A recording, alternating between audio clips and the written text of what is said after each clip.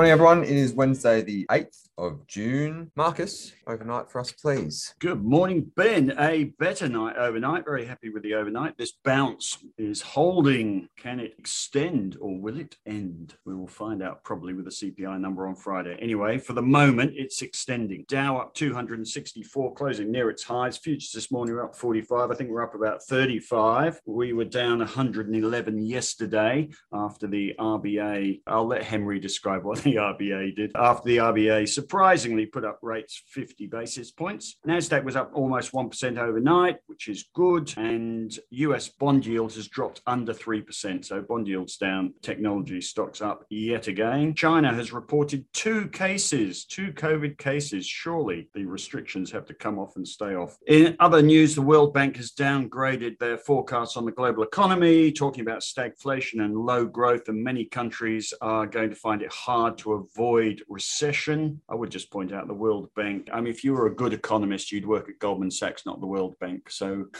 these, I'm not sure we take too much notice of a World Bank economist's forecast. The media love to put it in the headlines, though. Hopefully we have no World Bank economists listening and being offended. Well, if they should be working at Goldman Sachs, my message to them. Otherwise, some of the good news overnight is that prices of chips, I assume that means silicon chips, and shipping containers have dropped, and wage increases slowed last week as well. Some evidence prices coming down. As I say, we'll find out with the CPI number on Friday. BHP and Rio both up over 3% in the US, presumably on the China reopening trade, and a bit of confidence. Iron ore price, oil price, and gold price all up less than 8%. Got the European Central Bank meeting tomorrow. They're expected to talk about ending QE and hiking rates in July. And we have a long weekend this weekend, so we won't react to the US CPI number until Tuesday. That's about it from me.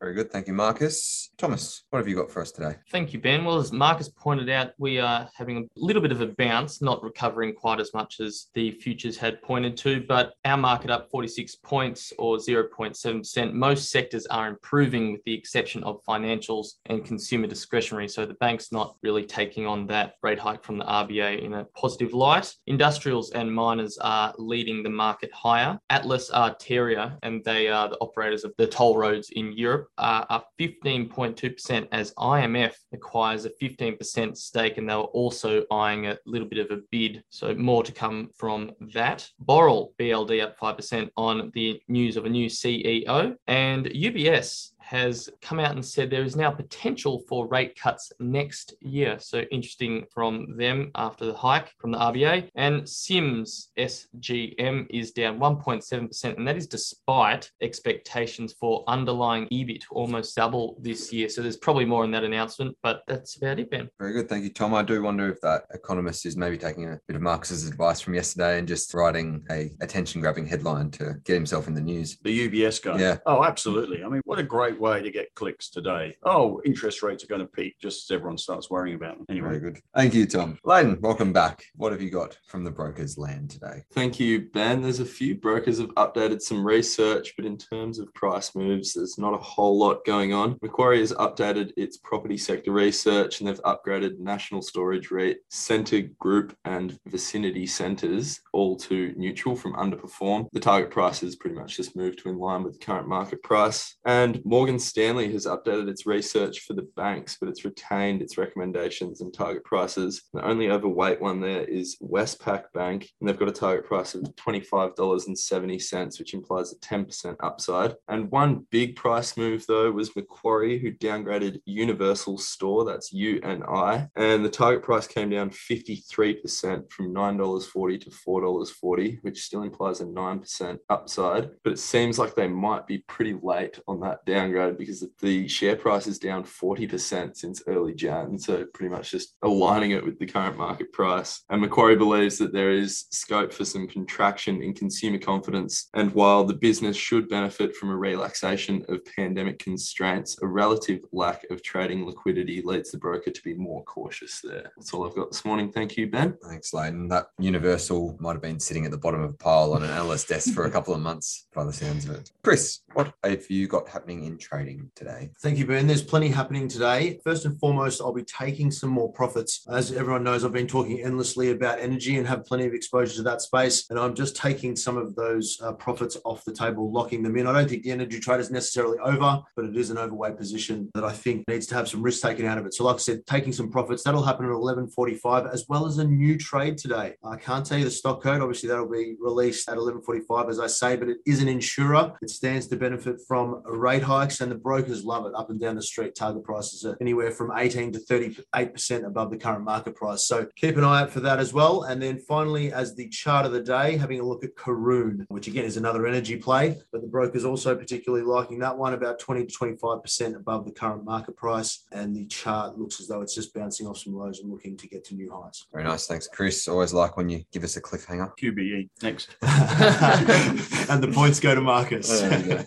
Henry. Thanks, guys. Just following on from Marcus's comments about what I was talking about in Henry's take today about the RBA. I took this on AusBiz yesterday afternoon, how the RBA had basically been asleep at the wheel for the last 6 months and had woken in fright suddenly and realised they'd veered across to the other side of the road and there was an oncoming truck towards them beeping their horn and have panicked. Yesterday's 50 basis point rise, obviously far and above where the market was expecting. There were only two economists expecting that. Listening to Sarah Hunter, though, who is probably one of the smartest economists out there who now works for KPMG, she was talking about the Australian inflationary print that we will see in the coming months being above 7%. So the inflation story here is well and truly alive, unfortunately. So she's taken all the inputs and looked at that. So it does look as if we're going to see more rate rises from the RBA, of course. And Marcus, I'm sure, will talk more about that when he talks his strategy stuff. The other interesting thing last night, big time interesting, was in the US, Joe Biden has finally woken up to the fact, well, he's finally woken up, that the US imports an awful lot of their uranium from Russia. Their enriched uranium is actually imported from Russia. I think about 16% is imported from Russia. And obviously that's not a great look at the moment. The US has only got one enrichment plant for uranium, and that's in New Mexico, and that's owned by a British, Dutch, and German company. So they do have a bit of a problem. One stock that I have owned for, I reckon, close on 25 years is the stock called Silex, which I actually sold out most of my stock at above $11.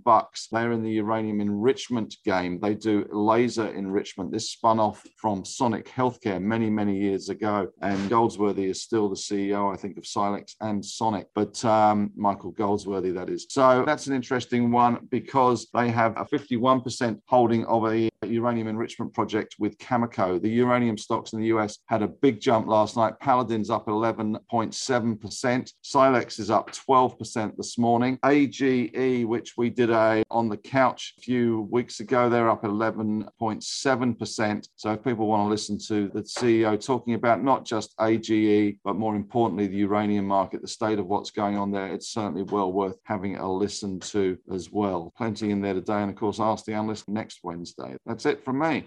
Very nice. Thank you, Henry. And I've just looked up Silex. I just wanted to see how humble your little brag there was about selling it at $11. I think it traded at $11 for about a week, about 15 years ago. And that's 10 times the current price. $13 actually, Ben. Well, it's very good timing anyway. I saw some at $13.10, I think, was my highest price. You might have been back in 2007. The good old days, KEF 07.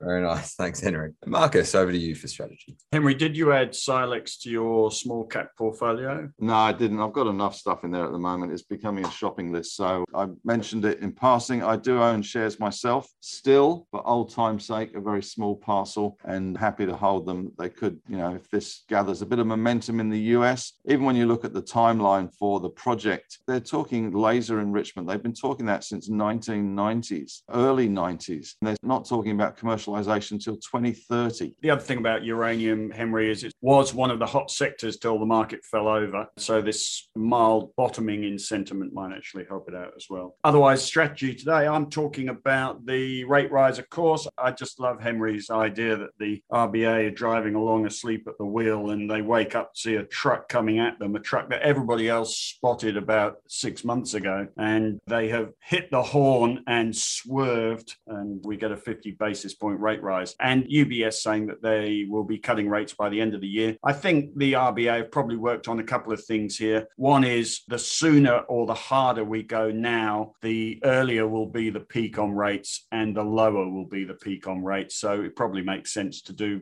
bad news is good news. The other thing I think that has driven them is they know that the golden rule of central bank policy making, which is if the world expects it, in other words, a policy move, a rate rise, it will have no impact. So this has had an impact. I'm very interested to see Henry's comment that an economist is suggesting our inflation numbers are going higher when the US is peaking. If it's got 5.1% now, it's going to 7, he was saying. They may have foreseen that as well. But I think they've decided to have an impact because they do need to get inflation down and they do rather need to shock the consumer. And as Henry says, some prices are just ratcheting up and consumers are just expecting it. At some point, consumers are going to have to say, sorry, I'm not paying that. And they're not doing it yet. It's called the inflation spiral. When inflation goes up, inflation gets more ingrained because people expect it and therefore put their prices up even though they don't need to. So the RBA trying to kill that a little bit. And maybe that's the right thing to do, get inflation down. At the same time, they've got to try not to derail the economy. As far as the market's concerned, there are two impacts. One is on the market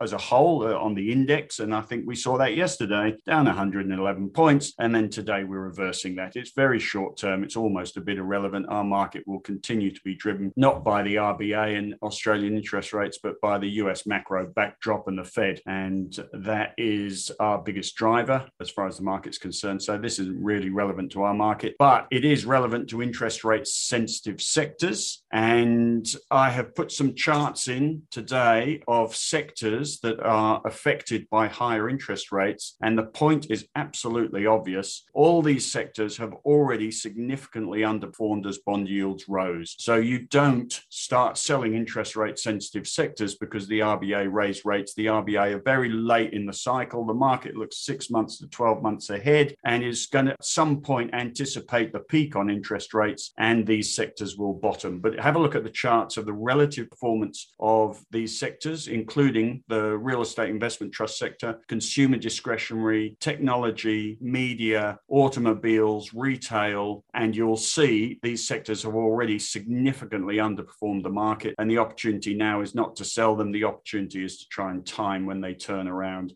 when interest rates peak. And the sectors I've also put in sectors that have outperformed, which include banks, resources, energy, and that outperformance for the banks. Henry makes a very good point today in his section that there comes a point where interest rates are good for banks short term. It allows them to widen their margins, but eventually the consumer gets affected, stops borrowing as much, credit growth dwindles, and the banks get negatively affected by higher rates. And maybe we've got to that point. As I say, we haven't got dividends out of the banks for another 5 months, except for the CBA. So it would favor you being in CBA rather than the other banks at the moment if you thought they were going to tire themselves out. So the game on the strategy front, the game is trying to time the bottom. We may have already seen it in the US with that recent bounce and with some inflation factors already peaking, like wages and chips and shipping containers and maybe some other things. So the CPI number on Friday is crucial. We won't react to it till Tuesday, but it is crucial because it could show us the second month on the trot that inflation has dropped in the US, in which case this bounce could extend. Again, a bad number means it could end, but we will watch that on Friday. So the main message today is it's no good reacting to higher interest rates. The damage has already been done. Our equity market, the main game now is timing when interest rates peak, and that moment could come at any time. Probably a bit optimistic to suggest it will come on Friday, but it certainly could. Very good. Thank you, Marcus. We'll finish with our question of the day, which comes off the back of the sentence I liked in your spiel there of, sorry, I'm not paying that. If you're feeling the squeeze on your hip pocket with interest rates rising, inflation abound, what is the first discretionary spend that you are cutting, Leighton? I think I would have to drop some of my subscriptions to Not my to streaming. today.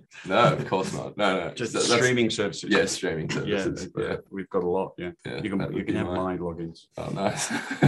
Chris? Coffees for me. $5 coffees. Milk prices through the roof. I was going to say, you buy the 7-Eleven coffees anyway, so I don't know if the $1 is going to make a big difference. $1 coffee. Tom? My most indulgent spending habit is Uber Eats, and I need to stop that. Makes sense. Henry? Probably going out to dinner so much, but I have to say that coffees, I stopped those donkeys years ago, hot milky drinks for $5. We just have a machine in the office. It works fine. Very nice. Marcus? It's obvious what I won't buy, and it's been the same same actually for the last year. I have got a car that's 11 years old. It's time for an upgrade. But the more I look at what's happening in the automobile market, the prices you're paying for secondhand cars is just ridiculous. And that will save me $1 billion coffees if I just don't bother to upgrade my car, because there's nothing wrong with mine, has to be said. Very nice. And I would agree with both the food and the subscriptions. They're the two that just drain money and they're easily replaced or avoided. But Ben, you've got to remember, a lot of people have Foxtel, which costs an absolute fortune compared to the small amount on the other services. The other ones are much smaller, Henry, but when you have 12 of them, it costs more than Foxtel. 12? We don't have time Are to there go. 12? Yes. Stan, Netflix, KO, Spotify, Hayu, Hulu. Disney. Stan Sport, Yeah. about $25 a month. Yeah. You need to get out more. Go out to dinner. Go for some picnics, I think. All right. Thanks, everyone. We'll see you tomorrow. Thanks, team. See you, Bye. H. See you, Henry.